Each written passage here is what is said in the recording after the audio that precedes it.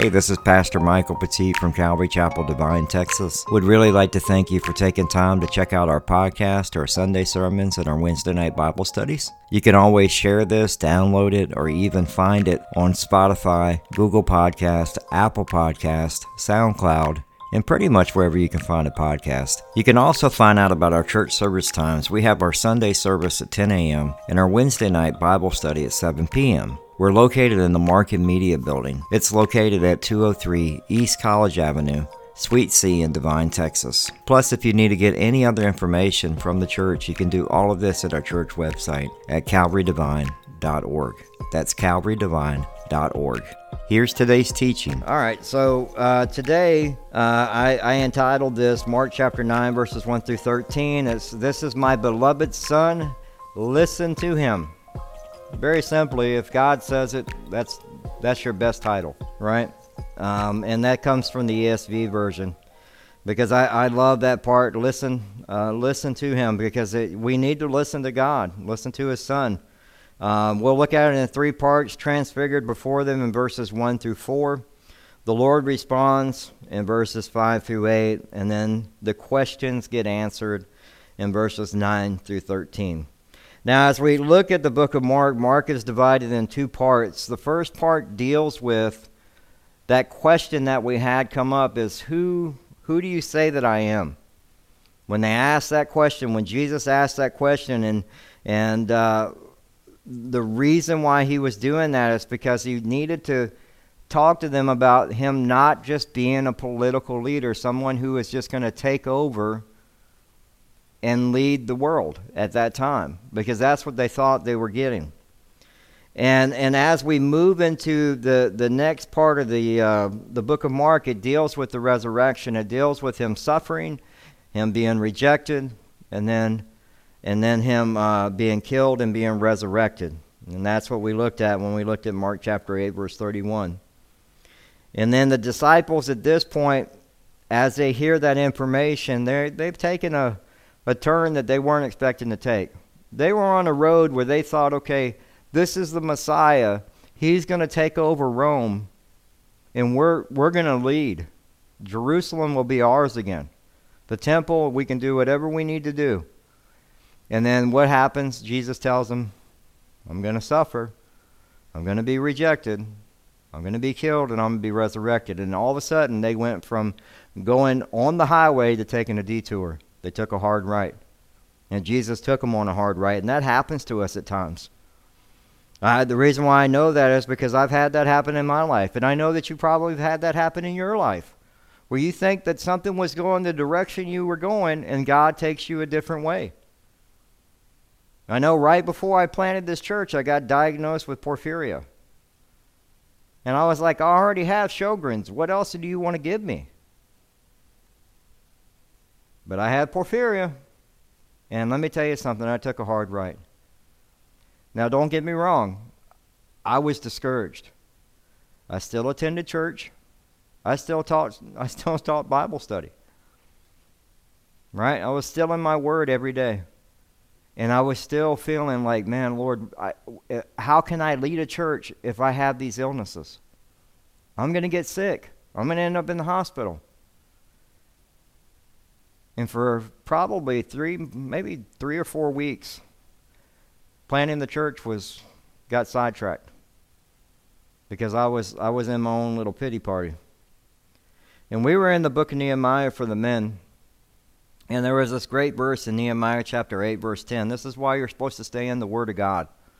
No matter what you're going through, stay in God's Word. Right? And I love the verse in Nehemiah 8:10. In the very end of that verse, it says, "And do not be grieved, for the joy of the Lord is your strength." And within that verse, I said, you know what? I'm going to take a pivot. I'm going to go this direction that God is calling me to go. And you know what I did? I walked into Joe's office and I told him I need to go ahead and start the church planning classes. Let's go ahead and set the date for this date. We're leaving. And we did it. Now, was it hard? Yeah. You go through it. That's what the disciples are going through right now. They just been told that the Messiah is going to be killed. and resurrected. And then they get told that they're like, hey, pick up his cross and follow him. Deny self. So they're like, what are we doing? We've already gave up everything. And so now they're going to go to the Mount of Transfiguration. And this is really going to be an encouragement for them. This is an encouragement for them to go, you know what? We need to pivot and do what God's calling us to do now. This is the direction we're going. And so as we look at these verses today, we're going to look at first part here is transfigured before them in verses 1 through 4. And it says, and he said to them, assuredly I say to you that there are some standing here who will not taste death till they see the kingdom of God present with power. Now, what we're talking about here is this actually is a continuation, because remember the book of Mark is not, when it was originally written, was not done by chapters. But this verse actually deals with what was going on last week in the conversation last week. And what he's trying to let them know is the kingdom of God is wherever the king is. That's what he's trying to let them know. And so when Peter, James, and John would hear this, he would let them know that the power of God is where the king is at, Jesus, the Messiah. And we know that Jesus is the king. We know that from John chapter 18, verses 36 to 37. And Jesus answered, my kingdom is not of this world. If my kingdom were of this world, my servants would fight, so that I should not be delivered to the Jews. But now my kingdom is not from here. And Pilate therefore said to him, are you a king then? And Jesus answered, you say rightly that I am a king. And for this, because I was born, and for this, because I have come into the world, that I should bear witness to the truth. Everyone who is of the truth hears my voice. Now we also know that Jesus is going to return, and when Jesus returns, there will actually be a millennial rule for 1,000 years as a king here on earth. And Daniel chapter 7 verse 13 talks about that. And it says in Daniel 7:13, I was watching the night visions, and behold, one like the Son of Man coming with the clouds of heaven. He came to the Ancient of Days, and they brought him near before him. And so his dominion is everlasting, and he will rule over all nations. And Jesus, when he returns as the lion, judging the world, and will rule for 1,000 years. We know that in Revelation chapter 20, verse 6, because we'll be with him. And it says, blessed and holy is he who has part in the first resurrection. Over such the second death is no power, but they shall be priests of God and of Christ, and shall reign with him 1,000 years.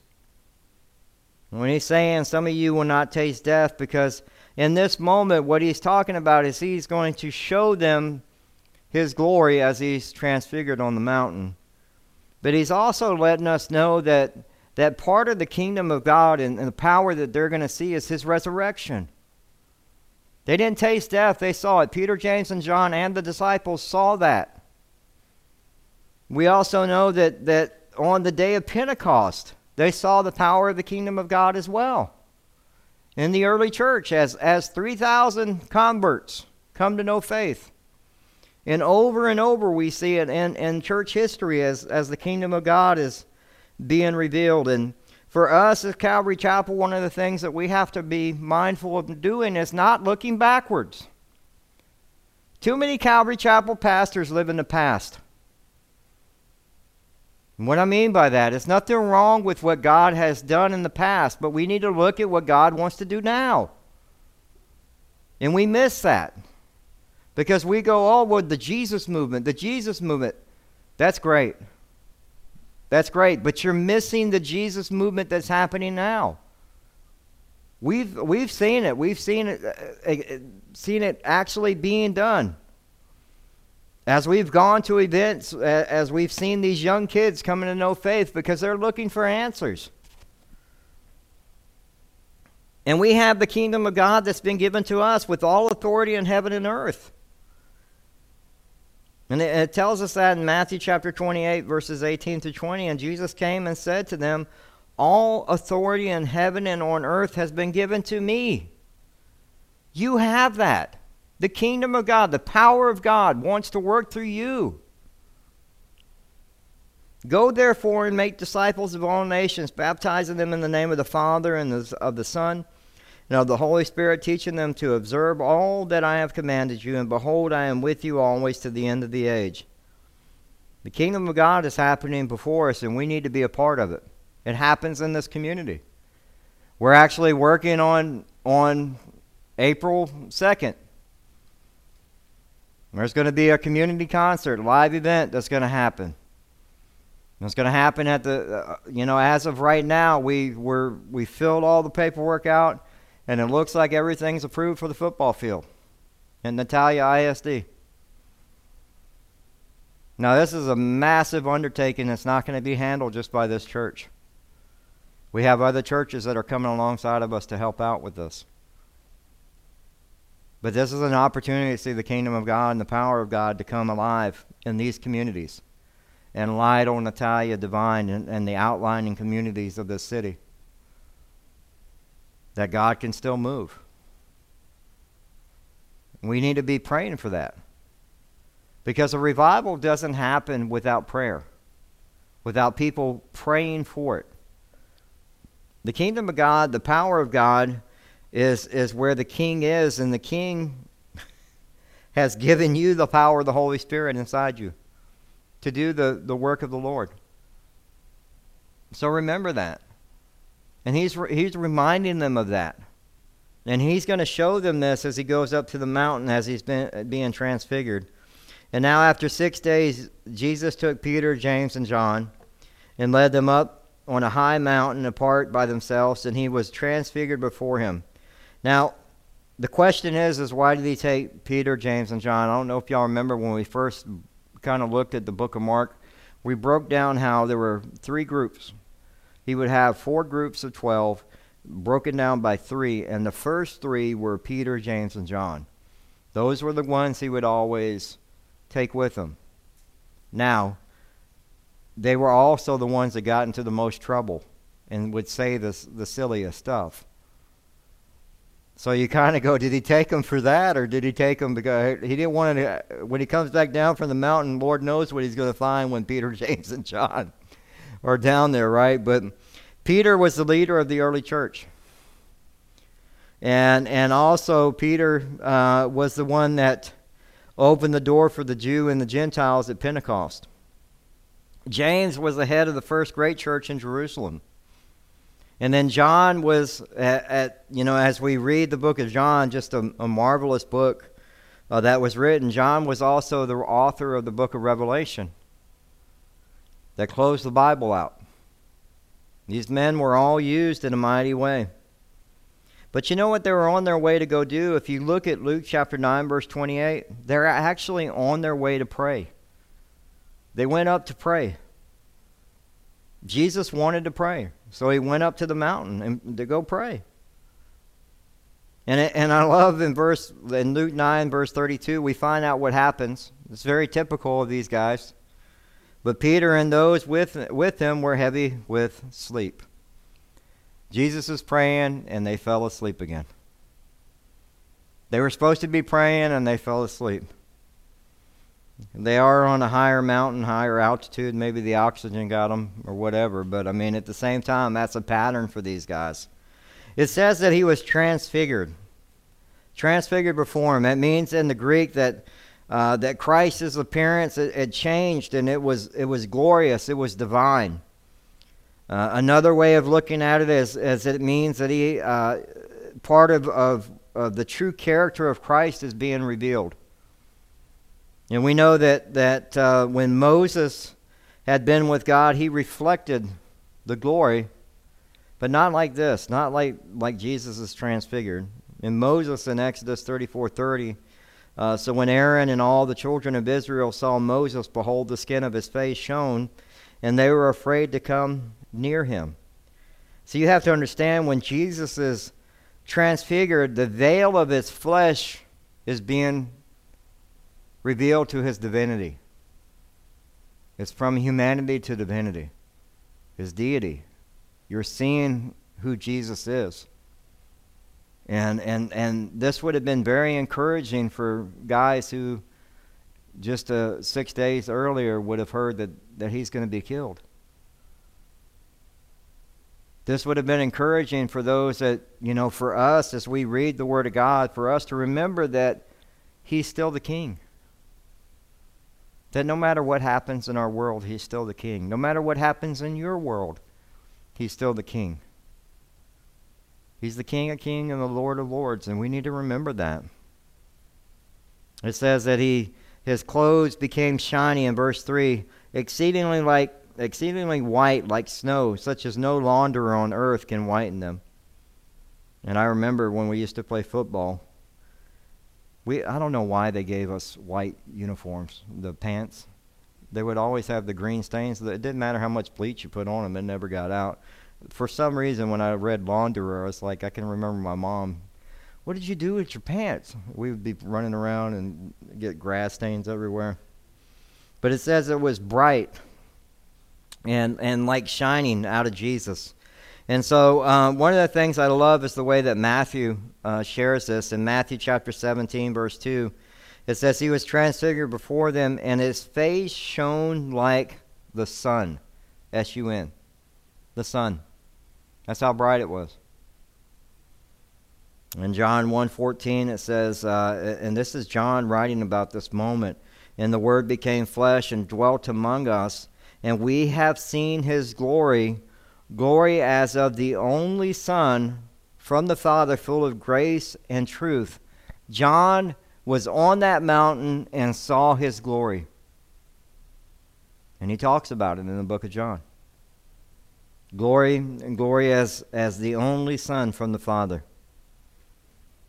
In Revelation chapter 21, verse 23, it says, the city had no need of the sun or of the moon to shine in it, for the glory of God illuminated it. The Lamb is its light. The Lamb is its light. Shone like the sun. And Peter refers to this as well, as he refers to the Mount of Transfiguration. He talks about it in 2 Peter chapter 1, verses 16 and 18.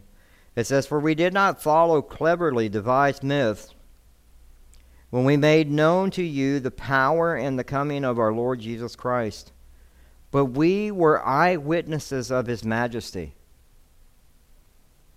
For when he received honor and glory from God the Father, the voice was borne to him by the majestic glory, this is my beloved Son, with whom I am well pleased. We ourselves heard this voice borne from the heaven, for we were with him on the holy mountain. Do you not think that this moment encouraged them?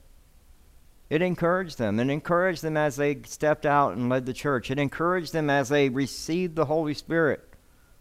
This is a reminder to us as believers in Christ, is that God is calling us to step out in faith and do things that, that we're going to, one of the things we did is we said, okay, we're going to do this event. And then Dan from Prevailing Word, he looked at me, he goes, maybe we can get the football field. And I was like, wow, I wasn't even thinking that big, because that's a lot. And so we were like, okay, let's give it a shot. And so we went and met the superintendent, who's a believer, praise God. And he's like, okay, well, you just got to fill this form out. You're going to need cops because you have to have security. You need to have insurance. And we were like, that first step was easy. The next step, we were like, whew, let's start working on the other stuff. That night, one of the pastors at his church was like, hey, I think we need some security for this event on April 2nd. They were like, don't worry about it, we'll take care of it. The cops. And I was like, just take that step of faith. When you get those little bumps in the road and those things, they're going to happen regardless of what you do. That's life. And when God takes you on that hard ride, sometimes I love what Ryan Reese talked about when he talked about storms. Sometimes storms don't come to disrupt your life, but to help guide it. And that's the same thing here. When you have those hard rights that happen in your life, when you have to take those detours and you have those bumps, God's taking you in a different direction, and it's okay. And you need to trust that. And you see how Peter and John, how much this one moment impacted them, that they wrote about it in their epistles.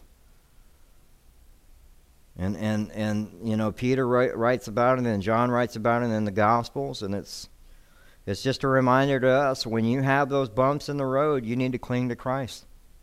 Cling to the King. Elijah appeared, in verse 4 it says, and Elijah appeared to them with Moses, and they were talking with Jesus. Now, Elijah had been dead for about 900 years. Moses had been dead for about 1,400 years. There was no Instagram, or the gram as the kids call it. I don't even think they use Instagram anymore. See, I got that. They were like, no. See, teenagers, whatever you're on, the teenagers move. On to the next thing. Yeah, and all. So, how did they know that it was Elijah and Moses? There's a conversation that happens, and that word for they were talking, that word talking meant that they were in an extensive conversation. And what were they talking about? They were actually talking about in Luke chapter 9, verse 31, says, who appeared in glory and spoke of his decease, which was about to accomplish at Jerusalem. They're talking about the death, the resurrection, and the ascension, which was going to happen. Salvation, which was going to happen. This is what they're talking about. And I love this because, you know, Moses and Elijah both met God on a mountain, right? They both saw the glory of God. Both left the world in strange ways. Moses was buried by God, and Elijah was taken up by a chariot of fire into heaven. And they both are a summary of the Old Testament. Moses actually brought us the Old Testament system, and Elijah actually renewed it. Because at the time Elijah comes along, the children of Israel had lost their way. And Elijah comes in and then brings them back and gets them back on track. And this conversation is happening, and Peter's seeing proof that he is the Christ right before him. Because remember, Peter needed this, because Peter was rebuked by Jesus just 6 days earlier. The fact that Peter was there, this would have been encouraging to him, because he just got rebuked in front of the disciples. Get behind me, Satan. And he's seeing Jesus transfigured. Not only Jesus transfigured, but he's seeing Elijah and Moses now. And we see in the second part, as the Lord responds in verses 5 through 8, it says, then Peter answered and said to Jesus, Rabbi, it is good for us to be here. Let us make 3 tabernacles, one for you, one for Moses, and one for Elijah, because he did not know what to say, for they were greatly afraid. Now, Peter's freaking out a little bit, so he starts talking. You ever met somebody like that? They don't know, they can't handle silence, so they just start talking. I knew, I'm not the only one. They just start going, right? And what's sad is, Peter is in his humanity now, and Jesus is there in his divinity, transfigured, and Peter's going to go ahead and bring him and just say what comes to the first thing in his mind, right?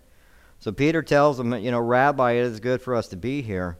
Yeah, that's a true statement. It is good. And let us make 3 tabernacles, one for you, one for Moses, and one for Elijah. This is a problem. Because what he's doing is he's actually putting Moses and Elijah on the same plane as Jesus, and Jesus is above them. Jesus is the King of Kings, the Lord of Lords. He sits at the right hand of the Father. And Peter, not knowing what to say, he says it. And we know that in Luke chapter 9, verse 33, it says, not knowing what he said, but yet he said it. And God came to us. He sent his Son for us. And this is what a reminder to us that his ways are not our ways. In Isaiah 55:8, it says, for my thoughts are not your thoughts, nor are your ways my ways, says the Lord. And by saying that he's going to build those 3 tabernacles, he's not understanding that truly Jesus is deity. He's answering it in a way that he would see it in the world. We need to build a tabernacle for all three of them. That's how the world would have answered it. They would have wanted to stay on the mountain. Let's build tabernacles here and stay here and not come down from the mountain. Let's just stay here. That's what Peter wanted. That's what humanity would do. I'm good. Let's just stay here. We don't need to go back down. This is a good place to be. And yet, if we do that, then sin is not going to be, the cross is never going to happen, and we'll never have a forgiveness of our sin. But this is where Peter was at. He was like, hey, let's just build the tabernacles here. Let's stay here on the mountain. And that's what happens sometimes with us is when we approach things, we approach them through a worldly perspective. And we're not approaching them through a biblical perspective. And we have to be careful with that. And it says, because he did not know what to say, for they were greatly afraid. I'm going to share this, and this is just real quick, and I won't spend a lot of time with it. If you don't know what to say, don't say nothing. Don't say anything. You know why? You have the Holy Spirit in you. Take a break. Let that silence sit there. Because sometimes what you don't know what to say, the Holy Spirit does. And it's saying it to that person's heart or that conscience of that other person. And we start, I don't know what to say, so let me start talking. And you don't give them time to even process what you just said. The other thing is, too, is by you allowing that silence to happen, God may bring something to memory through the Holy Spirit, a verse of Scripture, or even you need to pray for this person right now. And through that silence, that's what you received. And so Peter, not knowing what to say because he was what? For they were greatly afraid. I can imagine they would be afraid. I understand that. But Peter always has a tendency to say what he just feels like he needs to say. And sometimes we need to learn the stuff we need to say is not that important sometimes. We need to allow the Holy Spirit to work in that other person's heart or work in your heart. And just have that silence up there. You know how hard it is for people to do that? I forget what movie it was. I just remember the trying to do a moment, like have a moment of silence in the car.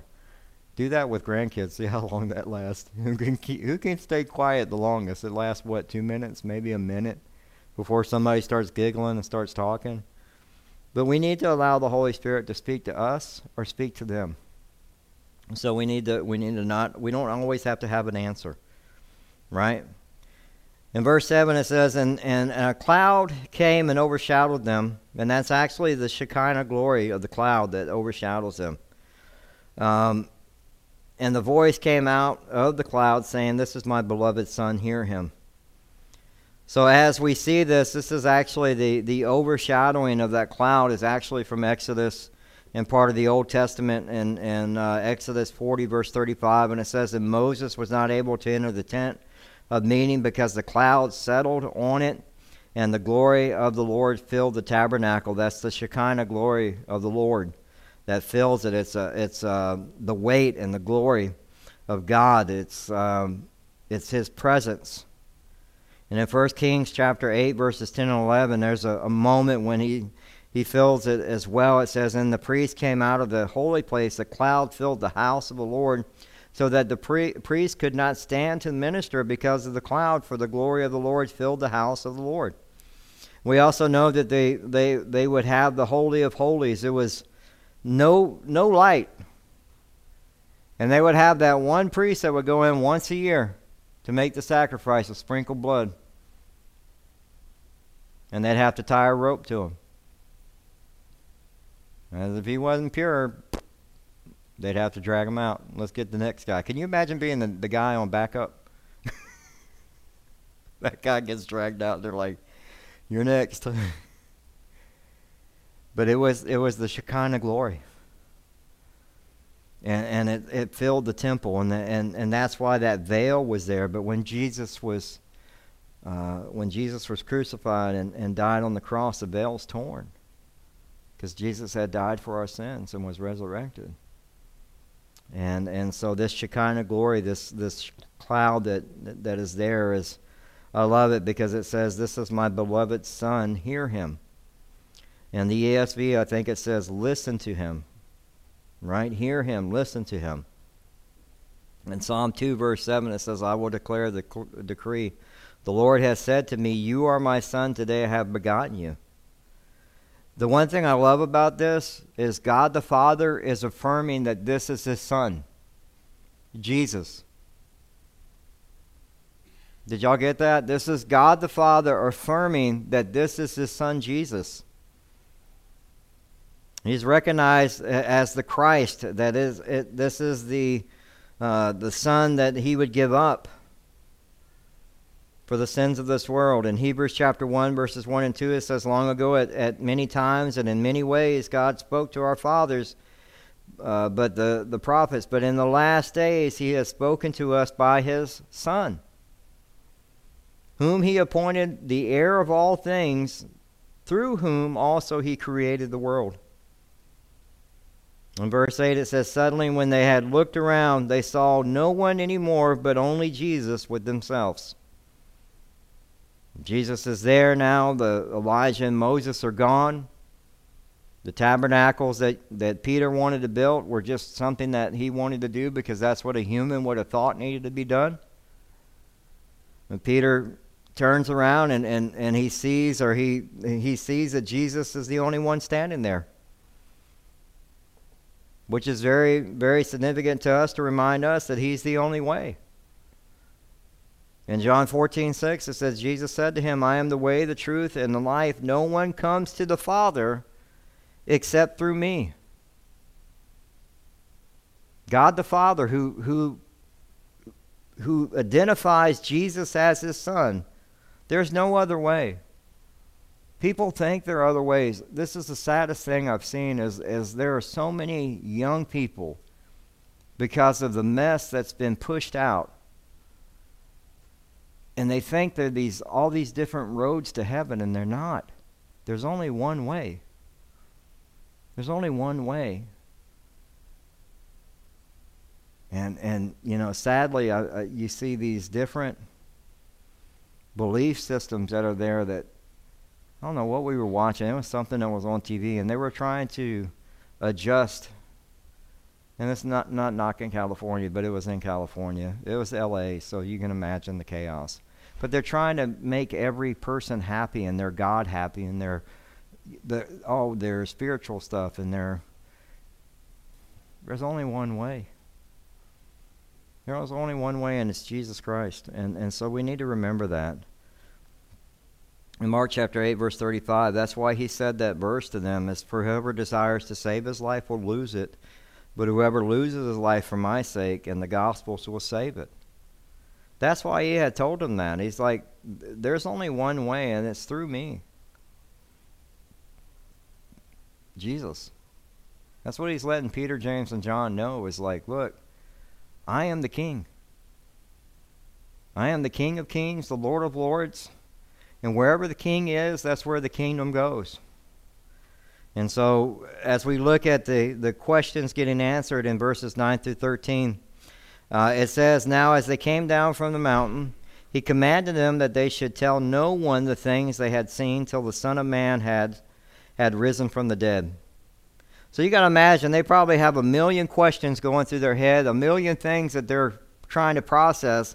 And he tells them not to say anything until the Son of Man has risen from the dead. You could tell everybody after that. And you're supposed to be telling everybody after that. They didn't understand all the information, but he's like, y'all can't go out there and tell people because you still don't fully understand it yet. You don't have all the information yet. But you will. And when it happens, then you need to tell everybody. that the Son of Man was resurrected, that he has risen from the dead. But he's like, until I rise from the dead, you don't tell nobody, because right now you don't understand it. Peter, I need you to stick with me, Peter. Stick next to me. I don't need you going out and telling everybody everything, right? Verse 10 says, so they kept his word to themselves, questioning what the rising from the dead meant. So they're coming down from that mountain, and you can imagine they're coming down from the mountain thinking, we just saw Jesus transfigured. We just saw the glory of Jesus, right? We're coming down from the mountain, and Rome is in trouble. That's what they're thinking. That's what's going through their head. They're still processing this stuff.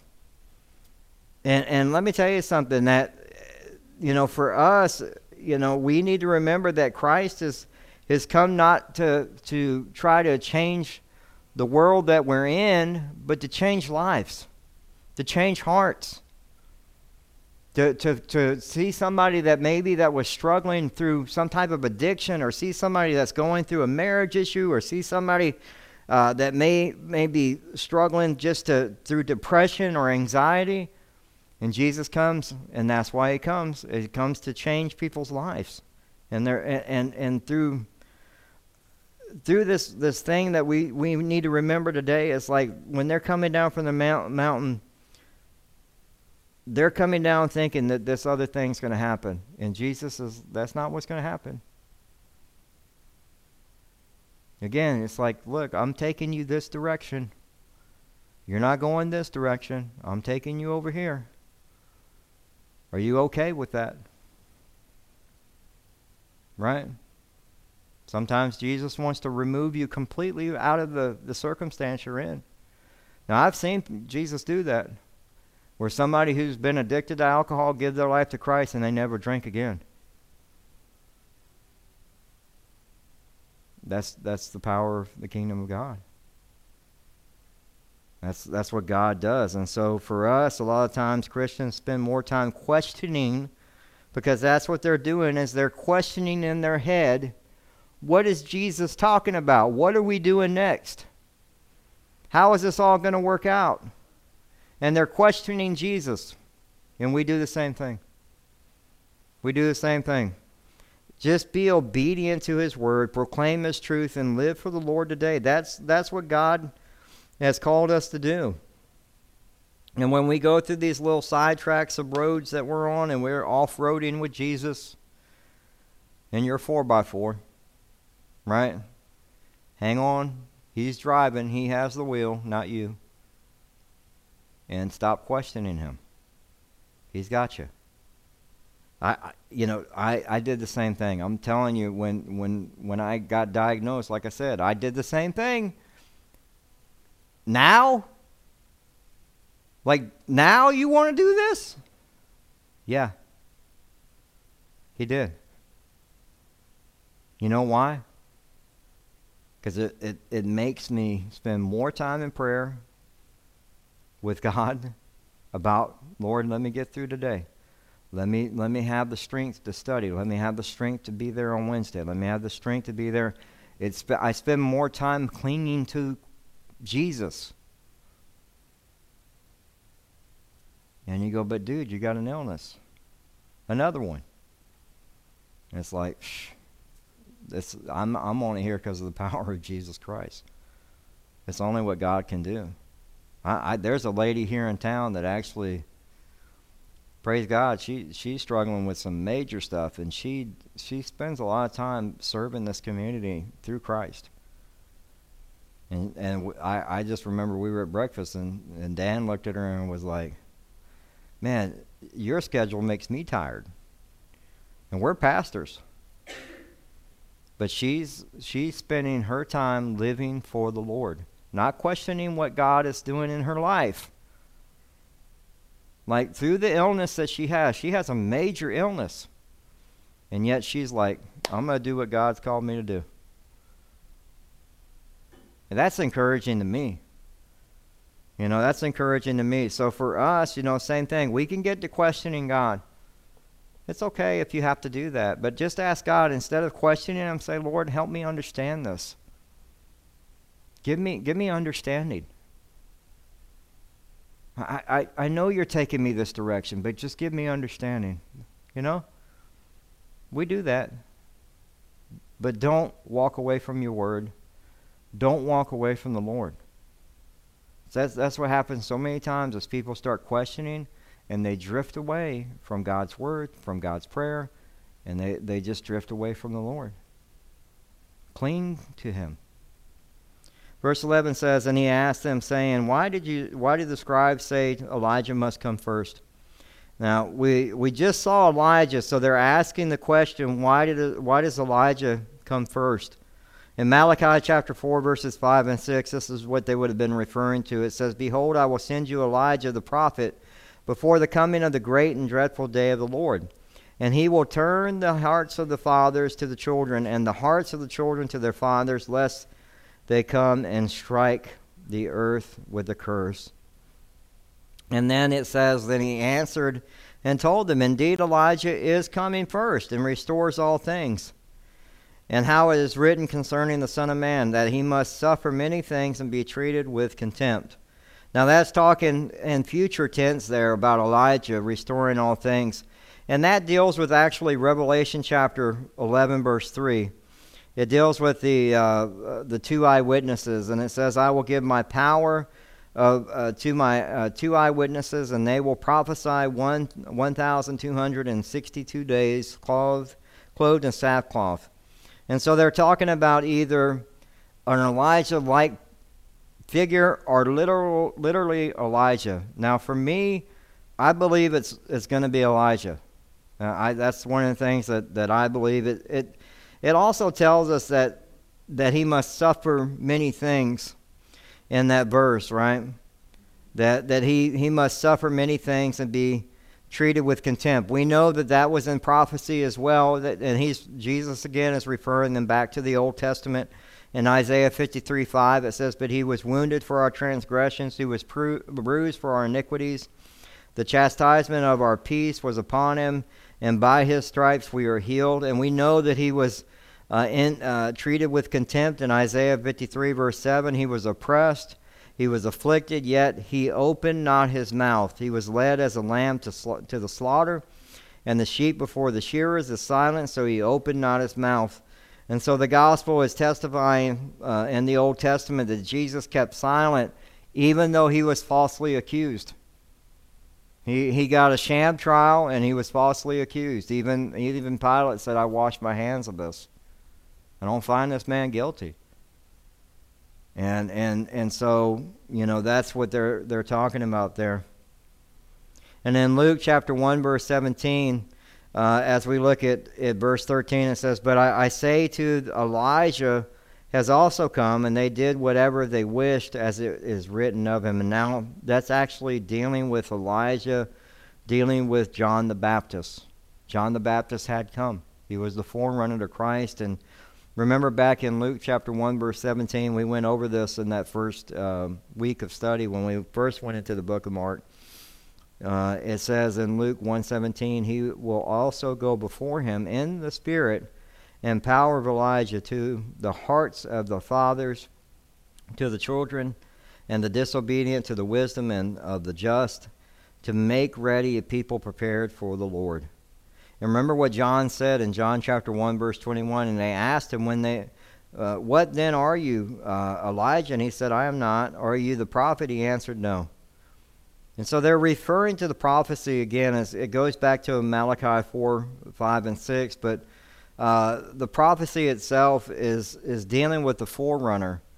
And so Jesus is telling them, look, John's already come, the forerunner, who's Elijah, has come, and they did to him whatever they wished, as it was written. Remember, John had been beheaded. John was beheaded. And so he's just referring them again back to the Old Testament, back to the verses in the Bible, to remind them and to answer these questions that they have. Because you can imagine, they just saw Elijah. And so in their mind, they're thinking all of this is supposed to happen now. Now. This is supposed to happen right now. We're coming down from the mountain, and all this stuff is supposed to happen, and it wasn't time yet. And Revelation tells us that there'll be the two witnesses that come. And whether you believe it's Elijah-like or you believe it's Elijah, those are the two thoughts on that. That's why, they're trying to answer these questions, because they're going off of Malachi 4, chapter 4, verses 5 and 6. That's the last thing they remember. And again, all of this stuff is to help them understand, because see, now you understand why they can't go out and tell everybody. They don't fully understand yet.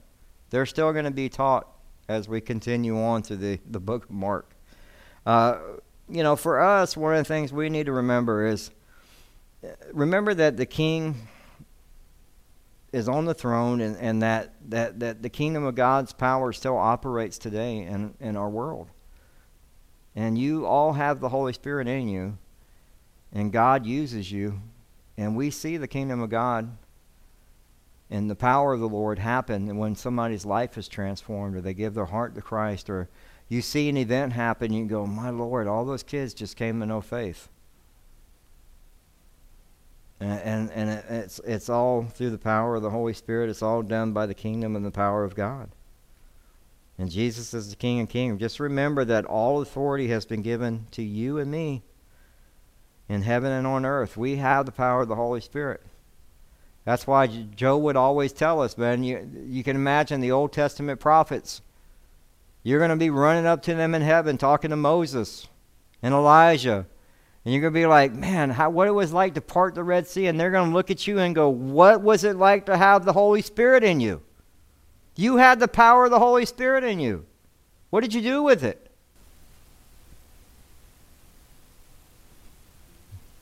Right? Take those steps of faith. Take those steps of faith. This is a beautiful verse. If you're ever struggling through something, when Jesus is transfigured before these guys, God is encouraging these men, Peter, James, and John. And look what they do. Peter leading the early church. Seeing the Jews and the Gentiles come to know faith. James leading the church in Jerusalem. And John, the author of the book of Revelation. At the end of the day, what we see God using these people in a mighty way. And no matter what road that you're on, if God takes you on a detour, instead of questioning, ask, Lord, help me understand. Give me direction in this. What do I do? Seek Him in prayer. Cling to Him. You have, the veil's been torn. You have access to Him. You have access to Him. Trust me, there's things that happen. Anyone who has kids, y'all know that those right turns happen quite a bit. They happen. And what do? You're there, and sometimes I'm having to tell my kids, and they're asking me stuff. How do we do this, or what do we do? And I'm like, you know what I do is sometimes I'm quiet, because I don't know. I'm seeking God. Like, Lord, give me something. Is there anything you want to tell? And sometimes they'll go, you know what? I need to pray. Or let me give you the scripture. And then that opens up another conversation. You don't have to always interrupt. You don't let that silence be there. Let the Spirit move. Let people, sometimes when you're sharing the gospel with somebody, what do we want to do? We want to keep going like that, right? Well, if you give your life to Christ and you're going through the whole thing, slow down. Let them process what they're hearing. Be patient.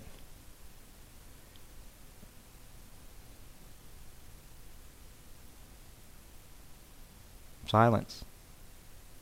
Right? It's even that little bit right there is uncomfortable. Right? We need to learn to be able to be okay with it. Because you know how we hear from the Lord too? Is in that silence. Let's pray. Father God, we thank you so much for today. We do thank you, and we pray, again, we lift up those that are sick, Lord. We pray for healing. We thank you for what a beautiful piece of Scripture as we see your Son being transfigured, and at the same time, you confirming that Jesus is your Son. There should be no question that's been answered.